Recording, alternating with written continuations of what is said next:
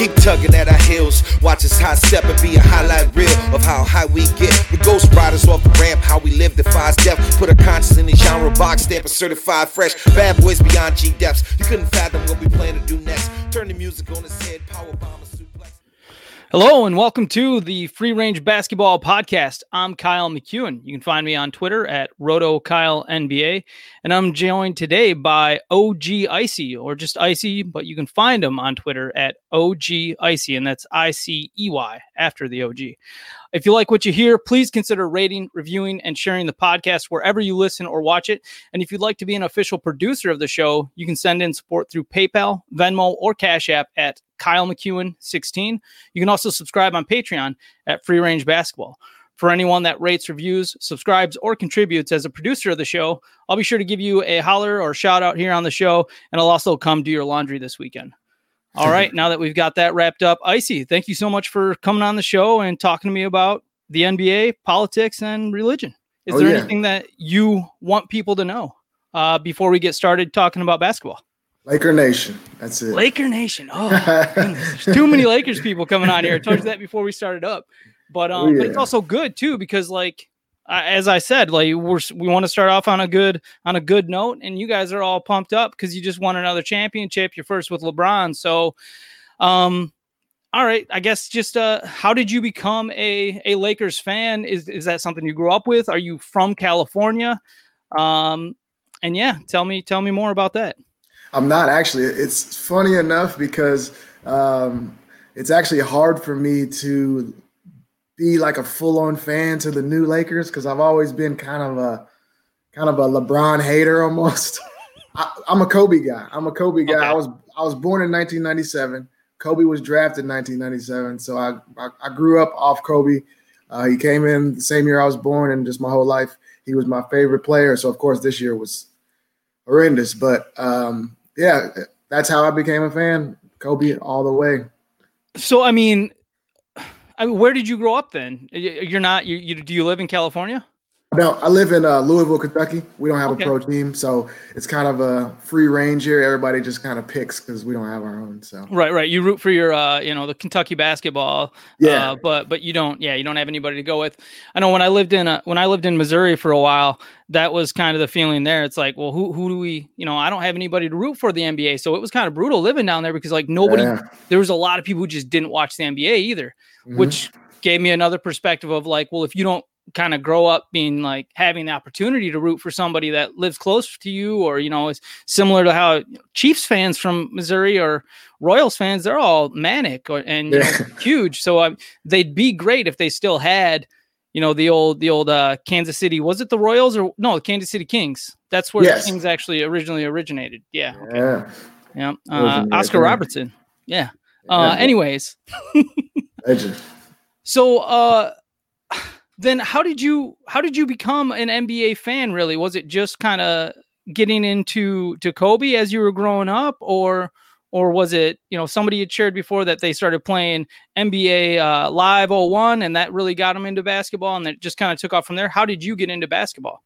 I think it was just kind of a cultural thing. I think everyone around me played basketball. My dad got me in basketball very early. So I was playing basketball. That's the first sport I ever played. From maybe 4 or 5 years old, I was already playing basketball. So once I started playing, that got me into watching even more because I needed new guys to emulate, new guys to number I wanted to wear. I need to find just kind of guys to model my game after. So the more that I started to play was the more that I gained interested in the video games and watching it, everything. It just did you collect basketball cards at all growing up? I did. I still have them. Still have them all. Cool. Yeah, I bought a couple boxes off Amazon a couple years ago and was just I was like, oh my gosh, the nostalgia and cracking up a box full of packs or whatever. Man, nothing like it. Oh, it's so much fun. Nothing like it. It's dumb how much fun you can have, just looking at the back and the little blurbs they have, or the just the stats from the last few seasons that they were sharing on there. It's such dorky stuff, but it's cool. Well, hey, why don't we go ahead and I want to dig out more about that, but in the same respect, cool. We both love the NBA. We have for a long time. I grew up playing basketball and stuff with my three brothers and whatnot, but it wasn't like I didn't really get into basketball in like, I guess, an emotional way until I was about 20 years old. So that was me also committing to going out and trying to learn how to shoot hoops for the first time, really. Cause I mean, I played growing up, but I didn't know how to shoot the damn ball even at 20 years old. So I'd go play pickup with all these old guys and they'd be like, this guy's running around the court, not looking at the ball. He doesn't watch the ball on defense. He's just like obsessed with trying to guard his man. And it was brutal until one of my buddies took me aside, Dave O'Brien. And he was like, do you know what the triple threat position is? And I was like, I have no idea. So, I mean, at the age of 20, that was me really diving into basketball and being completely stupid, but, passionate about it. So anyways, that's my little thing about that. Let's talk some breaking news from the NBA today. There's not much, but Mark Stein came out and reported that the NBA could start free agency less than 48 hours after the draft. The draft's on November 18th. And then, so they're talking about starting free agency on the 20th or the 21st of November, which that probably sounds like way too quick for people and just not reasonable. But if the NBA season is going to start on December 22nd and they're going to have to, you just got to go, right? You got to get it going. Yeah, you got to get going. I mean, strange times we're living in, but you just have to adjust accordingly. And I don't really blame them. When you evaluate, a weird time. Yeah, it's like, well, how much time do we have? If we push it back, then you're just like, that's even harder for guys who want to try to move their families in a reasonable amount of time if they do go to a new team and all that kind of stuff. So, I mean, and then who knows, I mean, especially with everything going on this year, moving in this situation and then trying to find out if your kids are even going to go to school. I mean, even if you have the money to help facilitate that stuff more easily, it's still going to be stressful. And something else to deal with. Yeah. So is there anything in regards to that you think is going to be like, one of the NBA reporters on Twitter yesterday, Keith Smith, he was reporting that, some teams are already talking to free agents and lining up deals. So I wonder, is Woj going to be announcing the first pick and bombs then, already? Bombs right after. Right up, and also if teams are, I guess free agency usually isn't that far after the draft. So teams are already kind of weighing who they're targeting in the draft versus who they're going to be targeting in free agency in some respects. But I mean, in this instance or situation, it might be even more pronounced on draft night that teams, maybe teams draft more to need if they already have their free agency worked out. Yeah, I think it actually could be. I think actually I might like that. I actually think I might like to see just how it rounds out different and how they play the draft a little bit different, how they play the free agency different, being that that time frame is so different. I think I might like it. I mean, it's been a crazy year. Everything's adjusting to it, and just seeing people adjust on the fly. I like to see the results of that craziness. All the craziness, I like to see how everybody. I wasn't very. We follow each other on Twitter, and I wasn't very political on Twitter before. Well, 2016, I probably shared too much about Bernie, but but like this year, until after lockdown happened, I was just like, screw it, man. I'm not sticking to basketball. Yeah,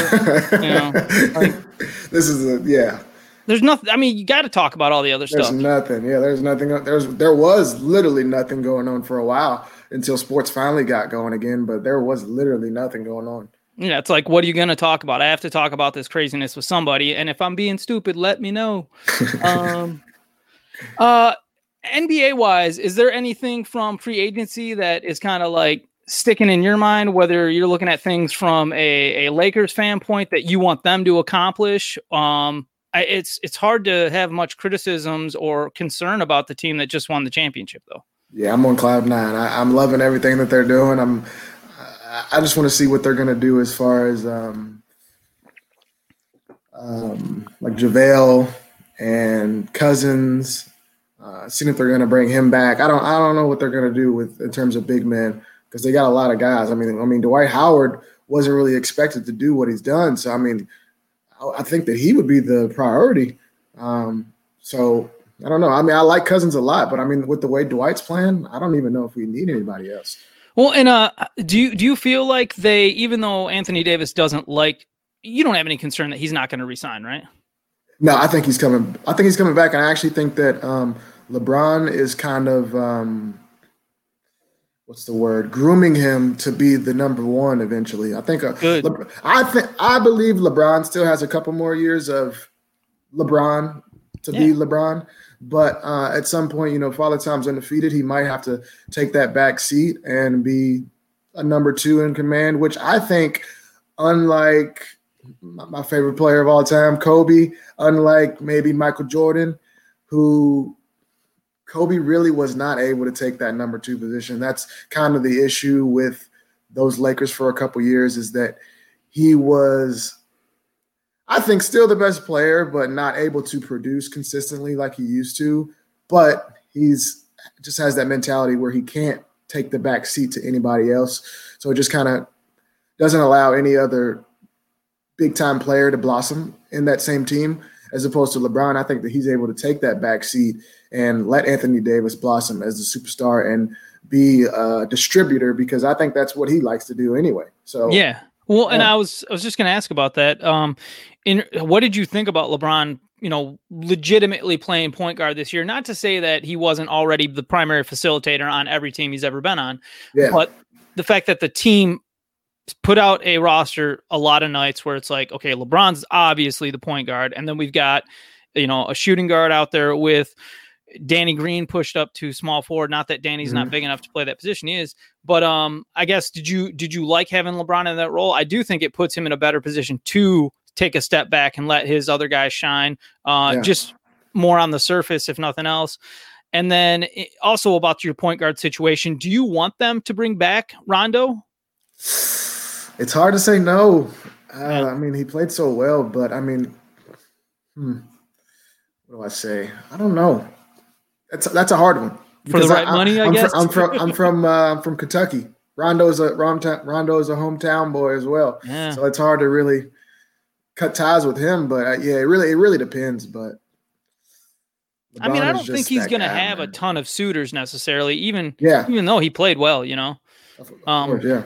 So it's like he's going to end up turning down that like $2.8 million option that he has, most likely. And maybe he gets paid a little bit more from the Lakers. And you don't want to stub your toe trying to do right by guys and then take away your ability to truly compete for another championship. Yeah, price yourself out. Yeah. Yeah. All right, man. Is there anything else from the NBA world? Otherwise, we can jump into politics. I just want to ask, because throughout quarantine, this was a really big thing. What was your thoughts on Last Dance? Oh man, it was probably better. It was better than I thought it would be. Look, I hate mainstream stuff. I like. Oh man, you don't sound as excited as most. No, it was fun. It was a lot of fun, and it was cool. You love hearing the old school stories and whatnot. I don't know. I had nothing bad to say about it. I really enjoyed watching it. I guess I didn't get like super hyped up about it, but I also grew up a Pistons fan. I have to temper my with Bad Boys. I have to temper any kind of any love I give to Michael Jordan, and I just obviously anyways. Yeah. Were you a fan? One more thing. Were you a fan of the timeline jumping around? You like that? No, because I don't either. I thought it was good. That made it confusing for people that didn't really understand what was going on. It was easy for us who we knew all the bullet points for the most part. Some of the extra anecdotes were great, but we knew where everything was going. But kind of jumping around with all the Rodman stuff and whatnot. What was that? Third, fourth episode? It's it just the timeline jumping around all really made it seem like it was a little bit harder to consume for maybe casual fans who didn't know a lot about Jordan. But ultimately, we also had the situation where they rushed it out because people were desperate for sports content during the lockdown. Smart. And and I think they were saying that when they released the first episode or whatever, they were still working on getting the final episodes edited and ready for. Really? So I mean that, I guess it is what it is in regards to, like we're nitpicking if that's a great question. Sorry. Yeah. All right, cool. Well, I'm going to jump into politics if we want to cycle back to NBA stuff while we're doing it. We can.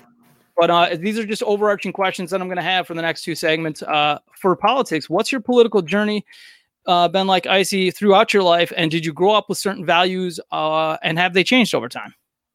I think so. I grew up in it's kind of strange because in the Black community, it's almost like the Democrat, everything Democrat. No matter what, we're just with the Democrats. And as I've gotten older, I've just kind of to look into the actual values of conservative versus progressive. And I just kind of see the balance in both. I do agree in some conservative values as far as not too much government oversight, kind of allowing people to just kind of fend for themselves. That's kind of the conservative ideology I get from a lot of people that are considered like far right, like just let us do whatever and leave us alone. That's what some people would say. But I also lean towards the liberal side of that too, because I think the conservative ideology is good in an ideal world, but not in the real world, because if you just let everybody fend for themselves, we all aren't at the same starting point. Yeah. So the people that are ahead will just continue to be ahead if there's no government oversight or no government intervention. So I think there's just a good balance of both is important, and being able to hear both sides is important for people, because especially in this election, especially in 2016, it's just a case of, if you don't agree with me, I hate you. Right. That's what the world is now. Yeah. And that's my biggest contention with like I love politics. I like following it. There are times where I wish I didn't like it and that I could just ignore it and, I'm going to go get a second job, not paying attention to this. But as I engage with it, what's frustrating is I feel like I'm a good person. I want good things for the world, for everybody. Mm-hmm. I don't want anybody to suffer of any race, religion, creed, whatever. Yeah. And also growing up in America, we were kind of taught you can say whatever you want, and people can say whatever they want back to you. And that's going to reveal your character. Yeah. And that's the way it is. But sometimes in this new social media bubble that we have, people will take even just trying to have a nuanced discussion as being defense of just foul, the worst parts of humanity. And and it gets frustrating because in my life, 90 to 99% of the people I meet are everybody's cool. Everybody, nobody wants to be getting in each other's way for the most part. Obviously we all have bad days and whatnot, but if, not a lot of the times too, when people are rude to each other, I know me with my Catholic guilt that I grew up with, I go home and I feel terrible when I've done something that I don't want to be part of my character. That's not to say that I don't make mistakes as a person in life, that I don't get frustrated, that I didn't eat breakfast today and then I said something rude to somebody out on the street that I don't even know.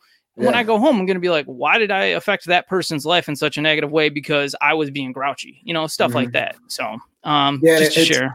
It's kind of disappointing the way that kind of society has shifted what politics is, because a lot of people look at Donald Trump and Biden in that last debate and they're like, this is so disgusting, this is appalling. But I'm like, this is a reflection of America right now, because these guys are not appealing to what I think myself to be, or what maybe even you perceive yourself to be, is somebody that can be a free thinker, moderate, and just kind of weigh the values of what they like. At this point, they just have to appeal to their base, which is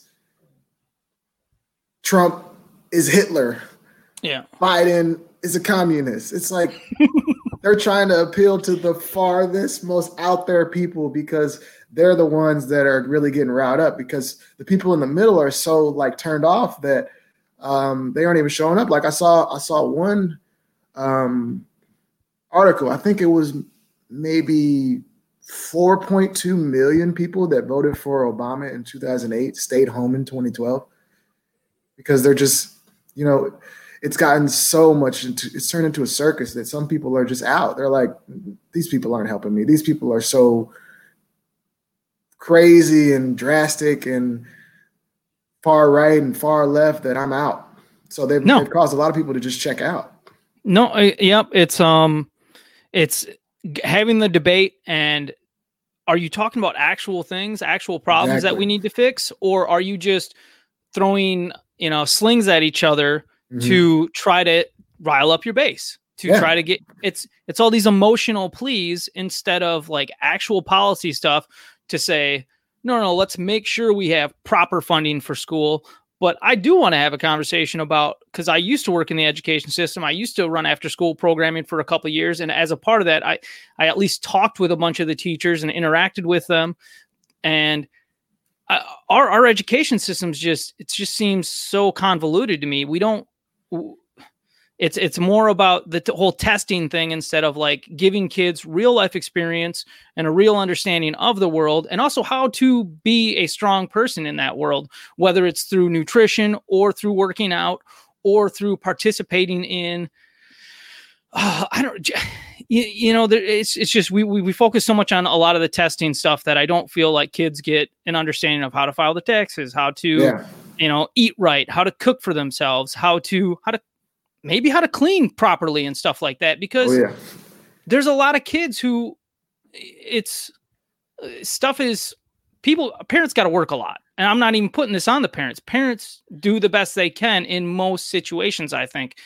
But unfortunately in the systems that we've had, things have been either so corrupt or so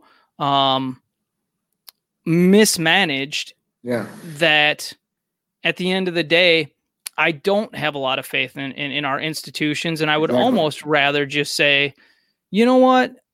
I learned more when I got into the workplace after college than I ever did in college. The best thing that came out of me going to school, whether it was high school or college, was the social aspect of it, interacting with people. For sure. Yeah. And the crazy thing to me is that coming out of school, I don't feel like school prepared me at all for adulthood. And I actually don't. I'm 23. I'm 23 right now. And I feel like I'm just now an adult. Like, I don't feel like I was ready to be an adult at 18. And at this point, it's making me question, like, should they consider 18-year-olds adults? Because I don't feel like I was an adult. I feel like I wasn't even an adult at 21, barely. I'm 23 now. I feel like I'm just now really an adult, like becoming an adult, becoming to understand things, becoming to understand the world, becoming to understand politics. You understand how to maneuver this world that we live in. Because at 18, I didn't have a clue. 21, I might have had a clue. And right now, I think I'm kind of figuring it out. So I think really 24 might be like adult, like full adult. I don't know. That's just it. Like you're from your experience, like you're hitting it. It's so tough because it's different. I mean, it could be different. Mm-hmm. Things aren't like, it's not like a straight line either. Your development. Yeah. Sometimes you're going to take steps back in regards to your perception of the world and how you react to it and things like that. Like if I was smart when I was writing comic books when I was 15, 16, and I had some publisher reaching out to me to like give him 50% of the credit for it, I should have just ran with that and been like, I'm going to go be a comic book writer and not deal with any of this reality. So, but that's not the way things went. I went to school. I got a bunch of debt. I pretty much dropped out of college after having all my credits done because I wanted to go not be a writer anymore. Yeah. And then, it's just, I don't know, we all try. Yeah, I know. I think it's really interesting kind of what this COVID stuff has done to kind of open people's eyes to these humongous, ridiculous ridiculously funded college campuses and college towns, and now that they aren't even able to be used, and kind of realized that, man, I'm getting the same education on the computer, and I could probably do this for cheaper. If I wanted to, I could just kind of do it online or kind of do it virtual and get the same education. And not maybe we don't need these huge college campuses everywhere. Maybe we don't need to fund all this money for half our city to go towards a little campus. I don't know. I mean, it's just an interesting time to kind of see things shaken up and see how different things will come out of it. So I don't want to say that there isn't strength in learning from your community, because there definitely is. And everything that a lot of the stuff that I've learned, I was lucky enough to have other people help me out, teach me things, share their perspective, offer critiques about stuff I'm doing stupid or how I can do things better. So I definitely see the importance of community in education, but I think you're making a really good point. Like if the cost of subsidizing colleges with government money is that we have to then charge people into debt servitude essentially for life. Oh yeah. In regards to, it's not that I'm indebted to a particular business and now I have to work for that business my whole life, but like a lot of people are so far in college debt that they don't feel the freedom to, they're working so much, whether it's 1, 2, or 3 jobs, that they don't necessarily have the time to find a job. You know what I'm saying? Like that takes them another step forward.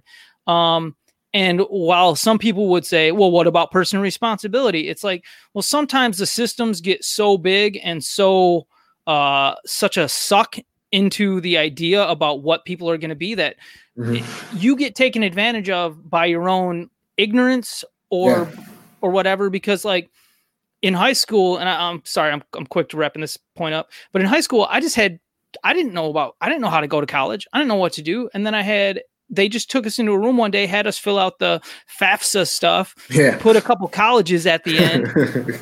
And then I got a letter in the mail one day saying, hey, Grand Valley State wants you to come to college here. And here's a bunch of money. Yep.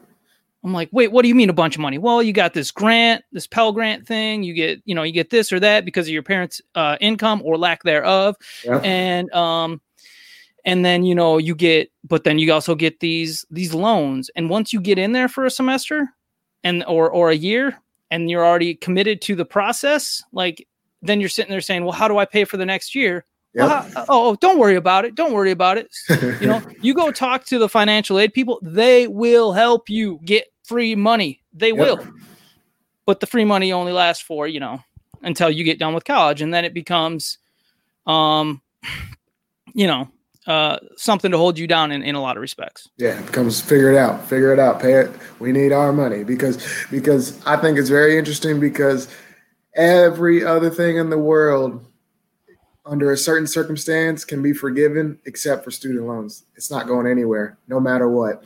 Right. You're talking about the fact that you can't claim bankruptcy on that. Exactly. Yeah. Like you want to get 5 credit cards and run those up, you can claim bankruptcy and kind of just devoid yourself of that responsibility in certain respects. But you're not allowed to claim bankruptcy on your student loan. Pay it all of it. So, and it's rough. And it's those systems that make me not believe in the establishment anymore. Exactly.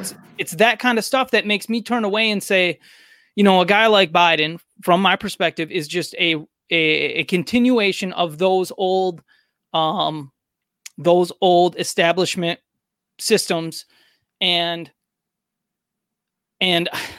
that's why I'm at least open-minded to the idea of Trump as an outsider, as an anti-establishment candidate. Yeah. But again, it's not like he's out there talking about wiping out student loans. Yeah. And I don't understand the whole school choice thing. It gets demonized by the left. The right thinks it's the greatest thing in the world. What I would like to understand about that is or even just simplify as a system, it's like if each kid does provide the school systems a certain amount of money, and then why wouldn't a parent get an opportunity to choose which school their kid goes to? and where that money is going to get applied. And then that should help drive what those schools teach out of the wants of the parents and the kids and what programs are deemed needed versus where our current our public education is in many respects, just, we want you to show up, read the books that have been same books for yeah, exactly. Same curriculum. And it's all just thought practices. Same cookie cut. Yep, exactly. But it's not even thought practices because it doesn't teach you how to think. It doesn't teach you that your perspective may not be right and that you need to at least look at the other side of no nuance in education at all. It's all this is what it is. Believe this and don't think outside of that. This is right and there's no other way. That's what I don't really like about anything, because everything is so polarizing nowadays. It's either our way or don't speak to me. Nobody can talk to each other anymore. And I don't understand. Part of that too is like, probably, and I mentioned this on the last podcast, but it's because people don't have the time. Their work, they're so in debt, they're so overworked that they don't have the time, the legitimate time, and they also don't have the patience. Yeah. So yeah. And I think social media might be a part of that too, because you feel like you don't have to talk to somebody that's just online arguing with you. You don't have to hear their perspective. Versus if you're in an argument in person and they say something that makes sense, you might actually have to strike like, oh, wow, that kind of made sense. Versus on the computer, somebody says one thing you could disagree with and you block them and you say that person's racist, that person's an idiot, that person's stupid. That's it. That ends it right there. You can't do that to somebody in your face. You got to kind of deal with it, or you kind of argue with logic or argue with something that makes sense. You know, the social media kind of ruined that. And I mean, I don't want to get into big conversations on social media because I don't think the nuance can come through. So like if people are rude to me on Twitter, I do mute them. Like I try not to block people. I actually like to mute because I feel like if you're going to be rude to me for what I perceive to be like no good reason, like then, you know, whatever. But if you're just sharing your opinion, I'm not going to mute you. I'm not going to block you. As long as you're not being like an overwhelming jerk. Yeah, of course. Yeah, of course. That I mean, the block button definitely comes in handy at times. But if you're just having a conversation where somebody says, I like Trump, this is why, I like Biden, this is why, and then you just completely block them out for that, then I don't understand. Or just I believe, or just any of the hot topics. Well, just think of any hot topics. I mean, I guess abortion is a hot topic. What's another one? I mean, I guess police brutality is a huge one this year. Yep. Any of those that somebody may have a nuanced opinion, it's just they're completely out the window. They're completely the worst person in the world. Well, and it's tough though, because as something I've expressed on here pretty much every show now is the idea that like we don't know what to believe because our media is so polarizing and and narrative driven, and it's like the media. They made us like this, really. It's tough though because Trump attacks the media so much. Attacking the media makes you sound like a Trump, you know, like to other people, they'll be like, oh, if you think fake news is a legitimate thing, then you're a Trump supporter. And it's like, well, it's a very real thing. Yeah. Thank you. It's a very real thing. And they use it against both sides. Yeah. So don't think that you're safe either, dude. Just because you like Biden, everything on the news is true. That's not true either. Yeah. There's smear campaigns that are false about Democrats too. So I don't understand how anybody could just blanket statement and say, yeah, I believe everything that I see. Well, and like it's also trying to wrap your head around bigger perspectives of things like these news stations get so much of their advertising money from big pharma stuff that like they will never report on the idea of universal healthcare being a good thing because big pharma doesn't want that. And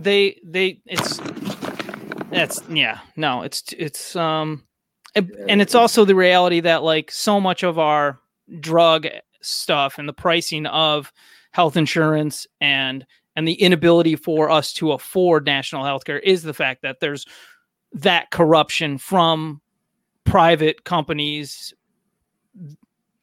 funding our news organizations, and they know what they're doing. They know what they're doing by leveraging them, by keeping money in their pocket, because you're not going to bite the hand that feeds you, So, and if I was getting paid $500,000 a year or more, or whatever these newscasters get paid, which is probably a lot more than that, I'd be looking around too, wondering where my values lie. Is it with my family and providing a nice summer home and winter home and all that kind of stupid stuff that gives us enjoyment? Or is it realizing that if I share my true opinions on the news with people, that I'm going to lose my job, because because all they need to do is get a phone call from the CEO of Pfizer or wherever that says, hey, Rachel Maddow's opinions about this or that, we don't like them. And if they don't stop, then we're going to take away our advertising. It's like, oh, okay. Hey, Rachel, you shut up. Yeah. I actually heard somebody say something about Big Pharma, like the way that these doctors are prescribing people things that they don't specifically think are the best, just because they get kickback or because this brand has been pushed a lot, is that maybe capitalism and morality don't really go hand in hand. And I thought that was an interesting perspective, because, I'm not against capitalism like some people are, like some people that are so anti-capitalism, some people that go on every day about Jeff Bezos should not have his money, take all his money away. No one should be that rich. I think that, if you earned it, then what can I say? The issue is when, like, after 9/11, when the gas prices went from $1 something, like $1.20 up to $4 immediately. And then they stayed, depending on where you lived in America, always over $2 and closer to $5 in a lot of places, or, $3 or $4 for gas.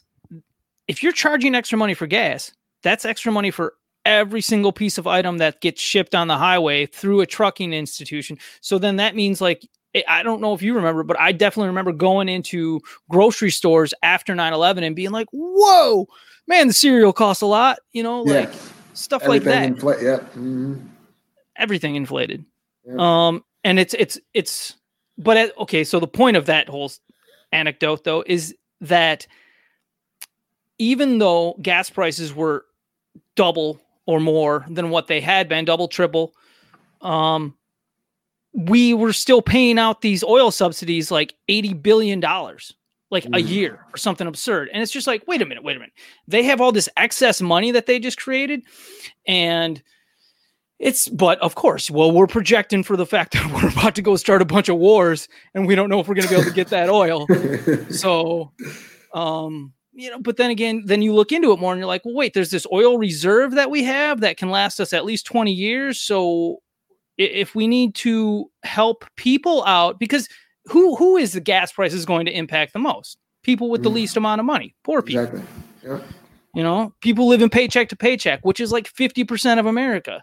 Yeah. So anyways, it's stuff like that where I'm like, stop subsidizing the dang oil companies, for crying out loud, Yeah. See, man, that's the whole thing with politics as a whole, is just when, like, kind of what we've kind of gone on this little tangent, when you just think about every different sector, big pharma, gas prices, big tech, all of these things have some sort of corruption in them. But tax breaks for people that are super rich, all these different tax breaks and things that have been exposed. Everything you can find corruption in them. So how do I have faith in any of these people that I can only control what I can control. So I feel like, man, these people don't really care about me. So why should I care about what they're saying or what their pitching to me because it's never been shown to be true in the past. And it's never been, all of these systems of corruption have never been exposed or never been broken down or never been attempted to be broken down from what I've seen.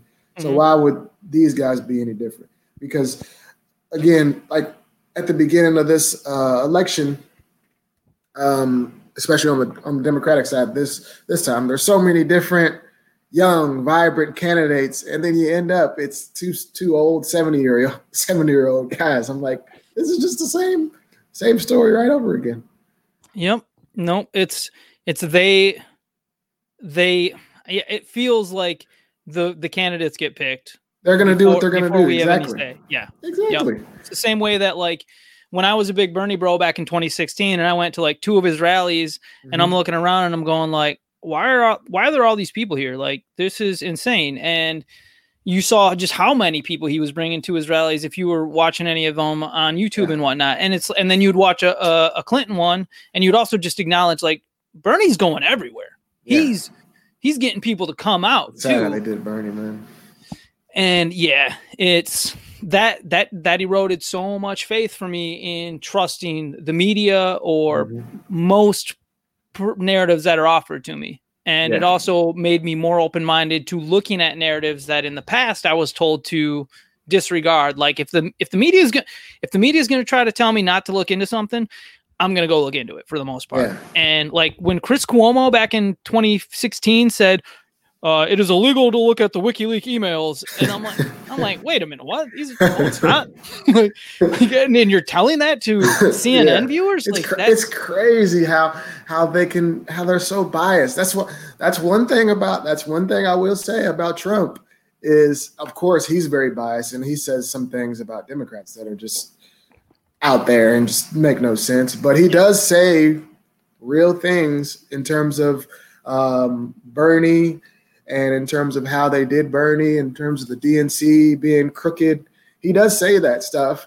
And of course, nobody listens because they think, oh, of course, it's just Trump being Trump just bashing everybody. Well, and even if he is just trolling, I think it's important to acknowledge where his methods work, because if nothing else, acknowledge how he's able to manipulate people, if that's what you think he's doing, how he's able to quote unquote dog whistle people that follow his tweets incessantly, or just realize that like in some ways there is a method to the madness of just constantly being on Twitter. Like that dude will retweet 100 things in the matter of like, 2 or 3 hours. And it's like, is he seriously just sitting on Twitter for that long? Or does he have Barron handlers or what? Yeah. Just give his phone to his 14-year-old and be like, dude, retweet anything. It seems crazy. Okay. I saw a couple weeks ago, he retweeted something of Mike Tyson toss. Mike Tyson was talking about how whenever he's about to have a fight, that the thought of hurting somebody makes him like feel orgasmic. And Trump retweeted that. I was like, what is this? I didn't see that. Yeah, I'm like, what is going on? This guy's really out there. He really does whatever he wants. And you have to take your hat off of that. He's really just winging it and doing whatever the hell he wants. And that's when you as someone, like I know some people who detest him, they hear us laughing about this and they're like, how can you laugh about but it's like we don't have any control, exactly. For the most part. It's not like, so I put up like, I tell myself, I'm like, put up like a filter, like don't, consume the news, but don't let it consume you type kind of stuff. And like, I'll say little phrases like that to myself when I find myself getting too emotional about my perspective of stuff, because I've gone through depressive states in the past due to my reaction to getting too invested emotionally in a political candidate, whether that was Obama or Bernie. And it's just, you don't have any control, man. It's best to find a way to filter the shitty parts of life in a way that doesn't kill you, because stress kills, man. Yep. That's what I say. I control the controllables, because watching these debates and yelling at the TV and getting all emotional is I might as well be watching the Kardashians and getting emotional yelling at the TV. It's not, you don't have any control. It's just as much BS as that, because I mean it does have something to do with you, but getting mad about it is not going to do anything.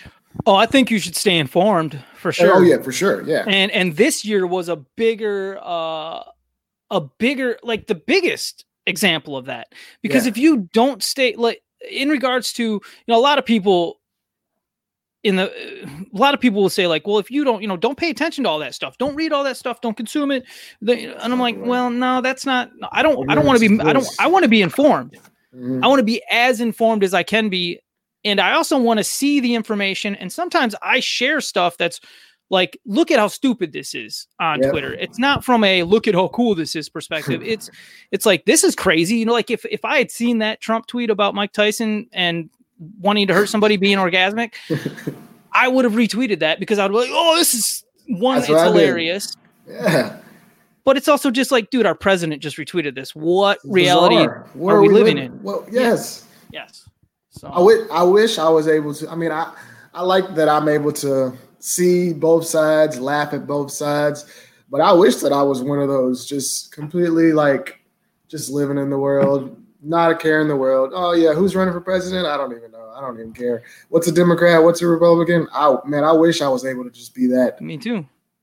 And legitimately, but this year in some ways illustrates that like none of us had control over whether or not businesses got shut down. Exactly. When the NBA stopped, my job stopped. Luckily, I have a cool boss, a great person at Basketball Monster who he made sure that we were taken care of before you heard about any of that PPP crap and or the whatever it was. Yeah. He made sure that, the guys that work for him at least weren't going to just not be able to pay their bills and get kicked out of their house and stuff like that right away. Yeah. So big ups to Ken at Basketball Monster for being just a good dude. Even, to be honest, I don't even know what, I also commend him for not really talking politics with me. He's like, look, dude, if, I think he just was very understanding of the fact that like we're living through a rare moment in time where there's nothing else to talk about on Twitter. I'm 37 years old, sitting alone in my house playing Zelda for 2 months. And, the only interaction you really were able to have living in Madison, Wisconsin, because everything was shut down there, was to, get on the internet and try to understand all the craziness that was going on. But like, it definitely, we've been shown this year that if our political situation can put its thumb on your lifestyle. I mean, I'm lucky. I feel lucky that, okay, I don't know. Do you have any businesses that you were going to? I was going to this one awesome taco place that got shut down. And like, I don't know what happened to those people, but like I ordered from them twice a week and I'm never going to have some of the coolest, best food I've ever eaten before. Mm-hmm. And I'm like, they were doing something that was obviously they seem to have loved. Anyways, they had their business ruined because all this. Yeah. And on like what you said about your boss not getting political. You remember the days when people didn't share their political leanings and it was just nobody knew? Wasn't that a good time? Right. Wasn't that a good time? And we didn't have T-shirts and merch and people fighting in the streets because you got a red hat on. Everybody just kind of like, I lean this way and I keep it to myself instead of going on Facebook and writing a 6-paragraph thing about why Trump is God or why Trump is Hitler or why Biden is God or like, well, like when did this happen? Like when did people just become so forthcoming with serious information, like seriously divisive information? Well, I think if you're being emotional about something, and this is a lot of the times when I'm on here and I'm giving my perspective, I'm talking to myself too. I'm not like trying to talk at anybody. But like, and now I lost my idea. But no, like if you're going on social media and you're being mean to people, and like, then what's the end game? You're not going to convince them. That's for sure. You're just going to push them away, if anything. Exactly. And I think a big part of why people are seemingly so emotional, one thing we get to see it on social media, the fact that it's out there for us to be seen, the fact that so many people do overshare on social media like I do. Yep, they want some likes, they want some thumbs up. Those thumbs up are addicting. They're like, oh, people are liking it. It is addicting. Yep. And then somebody comments against it, and then somebody that's for them jumps in and starts arguing, and then you guys team up on them. People are probably like, man, this is fun. Like, they're enjoying it. It's like Facebook has become, oh my God, Facebook's almost the worst.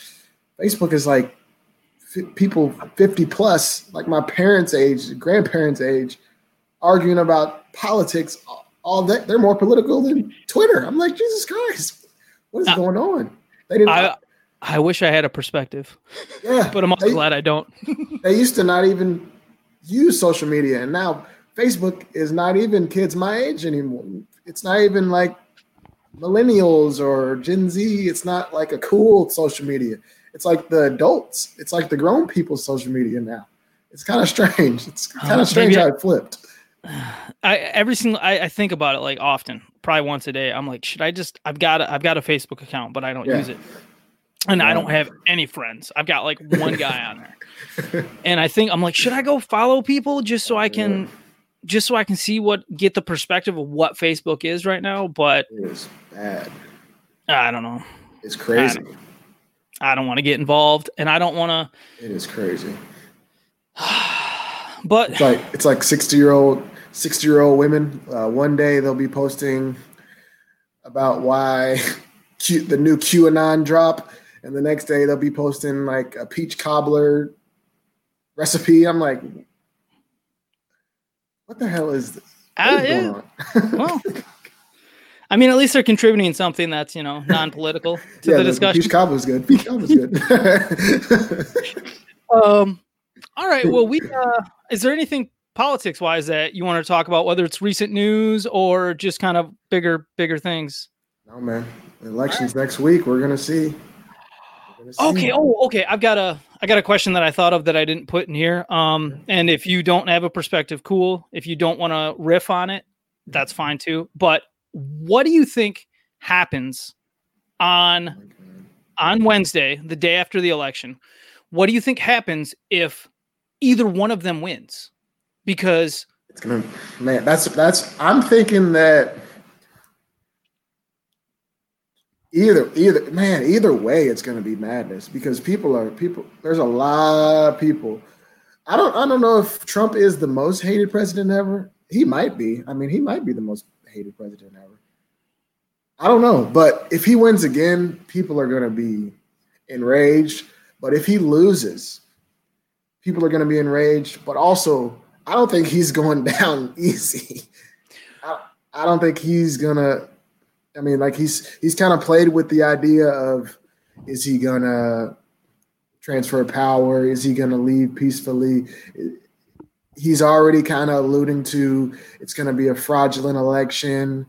He's already given like himself built-in excuses if he does lose. So I think that he's going to go full in on that, because, Trump is really good at when it's like a time of friction.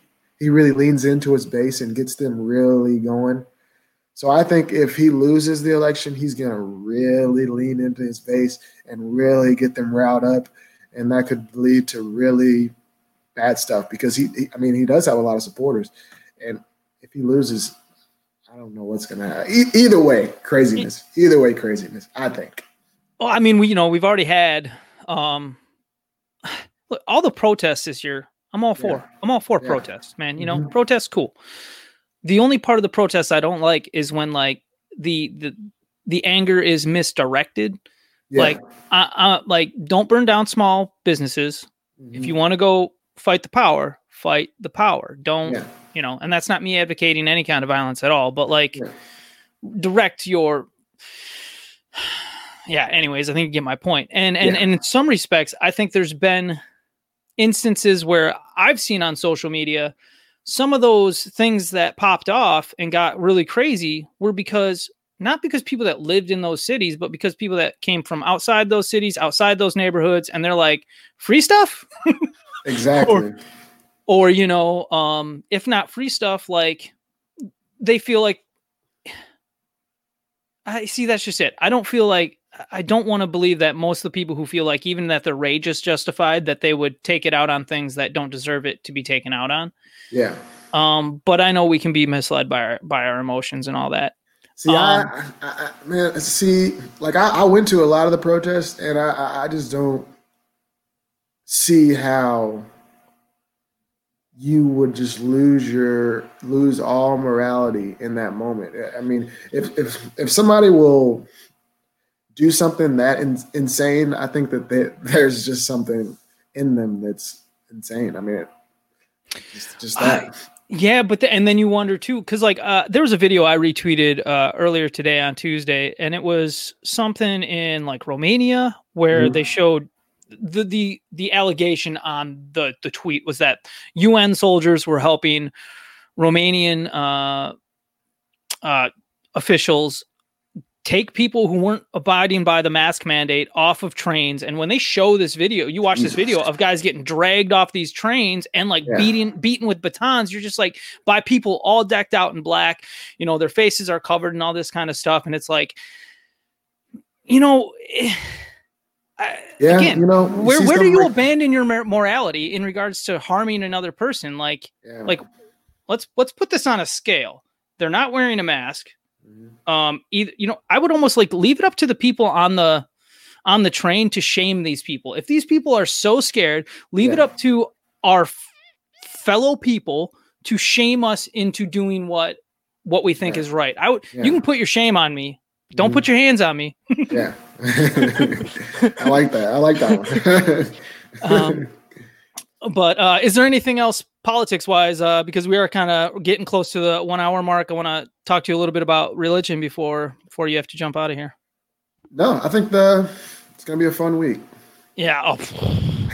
Let's hope it's, at the end of the day. Not too much fun. I know, man. There is a bunch we could talk about. I know that somebody got shot in I think it was Pennsylvania yesterday and stuff like that. So I'm not trying to gloss over anything. It's just, you know, I mean, we could sit here for crazy year. There's only so much you can cover. Yeah. All right. Big overarching religion question for you. What's your spiritual journey, Icy, been like through your life? Did you grow up with certain beliefs and have they changed over time? Yeah. So I grew up with certain beliefs because my father is a pastor, Christian. He's a Christian pastor, and it's a little bit of a strange journey, but a lot of people know about the stigma around preachers' kids. They always usually go, or not, a lot of times go the opposite way. I didn't really do that. I mean, I'm not like a wild child, but I will say that it's a little bit difficult because it's hard to learn when you have a parent that seems to be, you know, like a master of it, because it's like, well, why do I need to read the Bible? My dad already knows everything about it. I'll just go ask him. Or why do I need to listen to? It's like, say I'm going to another person's church and I hear like a really good message. I have to run it by my dad before I believe it. Yeah, because he's like my buffer. It's almost like having what do I say? It's like having I have a math class, but I have a best friend that's really good at math. So it's hard for me to actually learn because I'm just going to lean on them every time. But yeah, I mean, I've kind of grown as I get older. I become more spiritual as opposed to religious. You know, I believe that your individual relationship with whatever being you believe in. I believe in God. I believe in Jesus Christ. You know, your individual relationship with them, your individual building that you do on a daily basis through prayer or whatever thing that you do is most important, and not like, ritualistic things or man-made things are not as important. That relationship and that spirituality with your higher being is what really matters to me. So that's what I've learned getting older, that Christianity is important, but my individual, me building an individual relationship with God is the most important thing to me. So, well, that's so. I mean, was your dad a pastor like your whole life? Still is, yeah, still is now. Okay. He got his own church when I was about like 12, and he's been running it ever since. Okay. Before that, he used to guest at different churches. So yeah, cool. It's been pretty much a lifelong thing. You got any brothers or sisters? Yeah, one brother, one sister. I'm the youngest. Where are you at in the mix? Like oldest, youngest? I'm the youngest. Okay. Yeah. Just wondering, yeah, too. Are your yeah? Well, I don't want to ask too many questions about family and stuff like that. Feel free. No, feel free. Oh, I was just gonna say, like, do you like? Are they are they super religious? Like your brother and sister and stuff like that? I know my brothers were similar in a lot of ways, but like, we're different. Mm-hmm. See, me and my brother and my sister, we're actually all pretty alike. We're not really like, how do I say this? We're not really like super anything. Mm-hmm. Like how I say even about politics. I'm not super Democrat. I'm not super Republican. I'm not super Christian. I'm just kind of, I believe what I believe, and I live by what I want to live by. I don't push it on anybody, and I don't, none of us really do that. Is it easy for you guys to talk politics? You and your like family members? Me and my brother and sister, we all, okay. They're all kind of the same way. We all just kind of laugh at it. My mom's kind of the same way. But when other people that are really passionate one way, we don't really like to get into that because, there's no talking to some people. Right. And you know what? That's like, if you're super passionate about your stuff and like you want to share opinions, that's cool. But like, you got to give, everybody's got to have time to talk. Yeah. And I want to hear other people's opinions. I really do, because I don't want to live in my own head. I don't want to, just not hear outside opinions. I would love to be challenged by anybody and everybody about stuff that I think. Plus, as I've said on this podcast before, having the air to actually share your bad opinions is a good thing. Like, exactly. You should have the freedom to do that. Some people think you shouldn't have the freedom to share bad, which is crazy to me. And I'll bring that back to so we've mentioned there was something you said earlier, and I can't remember exactly how it was said, but you were talking about the fact that like it's either it was about us getting judged by our opinions or just it being hard to have a conversation because people are so divided. Yeah. And then not feeling like you can share certain opinions because it's going to lead to like essentially people getting canceled or something. Yeah. What about censorship? Like, do you think there's an issue with censorship on like social media and stuff right now? Yeah, I think so. And I think it actually is. And I'm not left or right, but I think it's kind of biased on some. It seems to be biased on some different ones, like Twitter. Twitter seems a little bit biased because I've seen them like ban people for things like misgendering people. Really?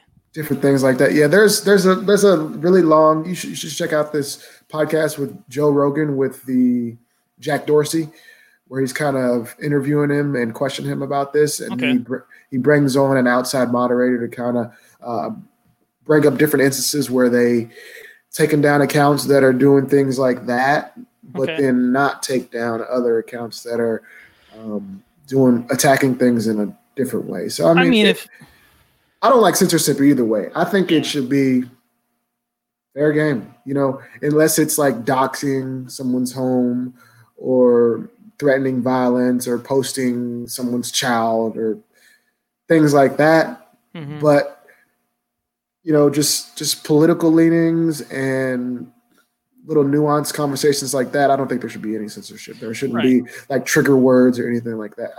That should be, we're all adults.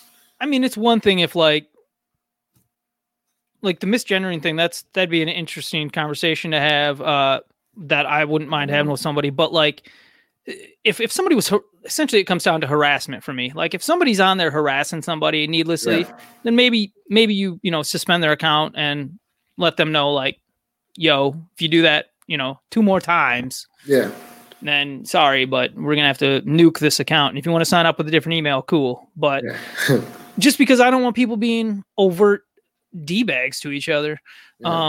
And especially during a time where if the only interaction people are getting is on social media during a lockdown or something like that, then like they're going to think the human race is finished. I mean, this is where they're coming to try to find some kind of solace in their boredom. And you're being like overtly mean to them. Like, don't do that. You don't know what they're going through. But all right. Well, cool, man. You got grew up as a pastor. So, I mean, your dad, you grew up as the son of a pastor. You said you didn't really like get into trouble or anything, but like a little bit. Right. I mean, that's everybody. And and the lucky people, it's the, if you're going to do something stupid, be smart about it thing. The lucky people don't get caught. Exactly. I was very good at that. We all make mistakes when we're younger and do stupid stuff. All right, man. I just got 3 quick more questions for you, if that's all right, and then we'll get you out of here. All right. What makes you happy, or how do you maintain or find happiness? I find happiness in everything. I try to find happiness in everything. I just find happiness in being grateful for another day. Just gratitude makes me happy. Dude, I love that you brought that up, because the gratitude thing, being grateful.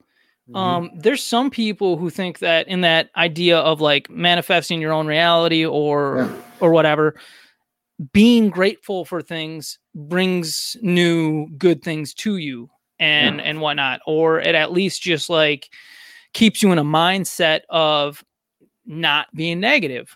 And I do, I've definitely tried to be, not to say that I don't, use manners and say thank you and stuff like that, which I think is another form of being actively grateful, and showing gratitude. But, I just personal reflection. I feel like when I am more, it's just be happy for the good things. And if you're not, and if you're criticizing even the good things in your life, then like realize maybe it's your perception that's making you not happy, in some respects. Yeah, exactly. And even in the having gratitude and being grateful, be grateful for the negative. If you have a terrible, sucky day, you did a terrible job at your job today, be able to take a step back and look at it and be like, man, I suck today, but guess what? I get another day to try to do better and try to suck a little bit less. And I have this job that I sucked at today, but there's people that don't have a job at all. So I'm doing all right. And things are, you just have to be able to find the positives within the negatives, even in bad times. So, and even in criticizing yourself, and I'm just rapping right now.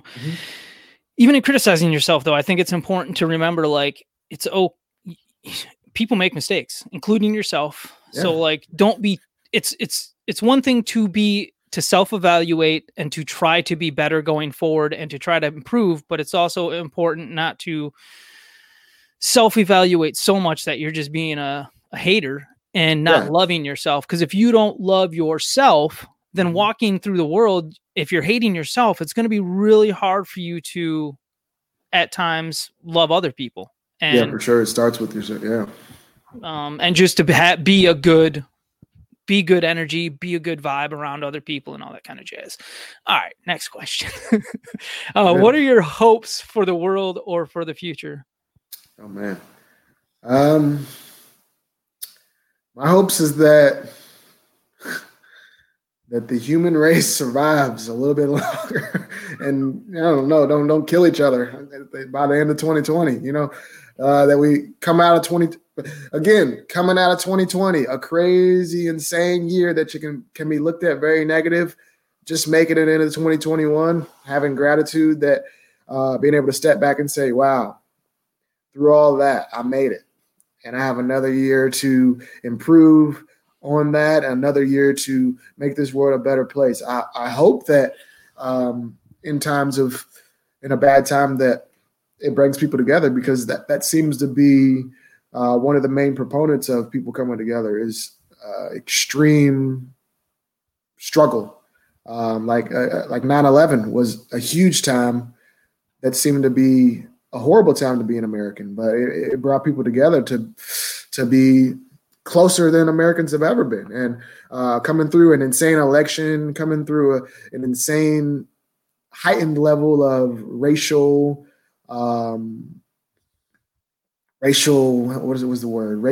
division, making our way out of that. I hope that we can look at it on the other side and say, all right, we made it through the worst. Now let's pick it up and let's try to, make 2021 a better year. Yeah, I know it's so tough for a lot of people, I think. It's easier said than done. Looking sure, right now, and it's like, next Wednesday after the election, one of my family members shared with me their perspective of if Trump wins. And I was like, well, there's a lot of people who think that if Biden wins, all those bad things are going to happen. Or no, you know what? I didn't even share that. He said, yeah, then somebody shared with me that they think, and it's like about the Biden, essentially, the flip side. And it's like, well, there's a difficulty in understanding each other. And to me, that's our inability to understand each other is not necessarily completely on us, because we have been fed so many divisive narratives from the media that lack credibility or lack genuineness, even if it's not out of a maliciousness. I was hired to cover this kind of news and present it from this perspective, and these are the readers that we have on our site. So if I start writing other stuff, they're not gonna, I'm just not gonna have a job. And hopefully there's more understanding between all of us, and hopefully there's also even if I don't know, hopefully there's more hope after the election. Because right now, I think a lot of people are feeling a lot of dread. And last thought for me is just, I would say, try to, I tell myself, what are they called? Like mantras or whatever, where I'm like, I'm putting a filter here. Like, I'm not letting through the bad feelings. I'm not accepting any bad stuff. I'm not letting people put their bad vibes on me, no matter where they're coming from. And it's like praying. I may not be speaking to God, but I am asking the universe, like, hey, help me out here. Like, protect me, keep the bad energies away from me, because I do want to get back to a society where I'm, shaking everybody's hands and stuff like that. I've noticed a lot more handshaking recently from people. So some of that fear, or even just a realization that, like, depending on your age and whatnot, like, there's less reasons to be afraid than what people thought there was earlier this year. Anyways, final question for you. Do you have any other questions for me? Let me think. Well, what made you start this? What made you start the podcast? All the division on Twitter. In some respects, it's the social media aspect of everybody like choosing a side as if we don't need to have it. Because I'll tell you what, if Trump wins, I'm going to want to have conversations about where we can try to trust and where we need to be vigilant in keeping an eye on stuff. If Biden wins, man, I'm just being honest here. Like, there is a dread in me that feels like he's part of that whole globalist stuff. And that sounds like crazy conspiracy talk to a lot of people, but like, there's a reason why if you listen to the No Agenda podcast, or you go out there and you find one of these Build Back Better montages where like all these different leaders from all these different places, all these different countries, they're all saying, we're going to build back better. They all have the same phrase, the same talking points. And it's just like, what international organization is feeding the leaders of 20 different huge countries the same talking points? Because that's the corruption that I want rooted out too. And, you know, I think a lot of people hear nationalism and it's got this negative connotation, but what it really, in, you know, my take of it is like, it's just it's this, you know, if you lived in a small town and there was an invading group of barbarians coming in to try to rape and pillage, I would hope that my neighbors and I would band together and say, yo, they're trying to burn down Tony's ice cream shack. Let's go get them. You know? But like, you know, or let's go protect the ice cream shack. You know, that's that. So yeah, it's yeah. But I don't, Trump hasn't started any wars. Yeah. If you don't think that's one good thing he's done, then maybe, in my opinion, you haven't been paying attention to politics long enough to realize that everybody we've had, whether it was the Bushes, the Clintons, or the Obamas, these dudes were all starting wars left and right. You know, in my lifetime, it felt like, and I don't want nobody to die needlessly. You know, I want more people out there to facilitate cool things like good podcasts and good music and all that jazz. Oh, you are really big on MMA on your Twitter. Love it. So if you, and I was trying to look through your Twitter stuff and you retweet a lot of MMA stuff, which is great. That's my number one thing that I follow probably. So, Icy, thank you for coming on the show. Thank you. OG Icy on Twitter. Go follow him, you know, just for his awesome opinions and unique opinions and nuanced opinions. Also, go follow him if you like MMA, because I was looking on there and I was like, I learned more about MMA, you know, looking at your Twitter feed than I've known for years. I troll a little bit too, so don't take everything serious. Yes, exactly. Don't take, But we have fun. All right, man. I'm just gonna read through some of my end of show stuff. If you want to stick around for 2 seconds, that's cool. But all right, man. All right. Thank you for listening to the Free Range Basketball Podcast. I am Kyle McEwen. You can find me on Twitter at RotoKyleNBA. Our guest was OG Icy or Icy. You can find him at OG Icy on Twitter. If you like what you hear, please consider rating, reviewing, and sharing the podcast wherever you listen or watch it. And if you'd like to be an official producer of the show, you can send in support through PayPal, Venmo, or Cash App at Kyle McEwen16. You can also subscribe on Free Range Basketball. And for anyone that rates, reviews, subscribes, or contributes as a producer of the show, I'll be sure to give you a shout out here and come do your laundry this weekend. Laundry, I remember that part. So, yeah, I like to make a bunch of fake promises. I'm like Trump. Yeah. All right. I wasn't gonna say it. Icy, thank you so much for doing this, man. Thank you, man. All right, it'll be up in a couple hours. Good deal. Appreciate you. No, appreciate you. Bye-bye.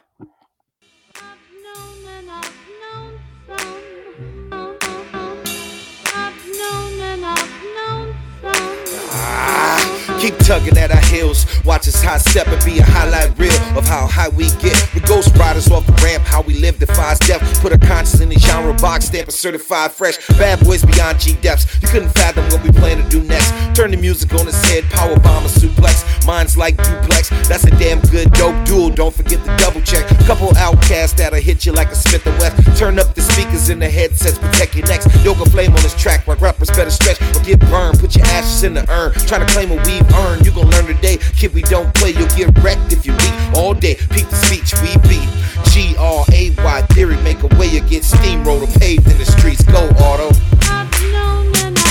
Givers and takers, man, movers and shakers, we know. Givers and takers, man, movers and shakers, we know. Givers and takers, man, movers and shakers, we know. Take them haters like elevators and ride them to the top. Take them haters haters like elevators and ride them to the top. Take them haters like elevators and ride them to the top. I know some old ones and new ones, fun ones and cold ones, bug ones and bold ones, thug ones console some. It's really about the ones that stood their ground and held out. Shelled a couple bucks and some just to be out. Found many can't be trusted, but hate is uncontrollable. Cause sometimes the right thing ain't the right thing to do. And some rhymes with the punchline strike like Sun Tzu. Prime time, Royal Rumble, rain of fire, one crew. Great. We keeping it jazzy. Beat so hard, I bet it's twisting your chassis. Pass me the rello as I bring you up a level. Find your soul inside the treble. Base opinions on your own devils. Wrestle with your ego just to make you feel special. Revel in the dopeness. That's it. Revel in it, bitch. Givers and takers, man, movers and shakers, we know. Givers and takers, man, movers and shakers, we know. Givers and takers, man, movers and shakers, we know. Take them haters like elevators and ride them to the top. Take them haters like elevators and ride them to the top. Take them haters like elevators and ride them to the top.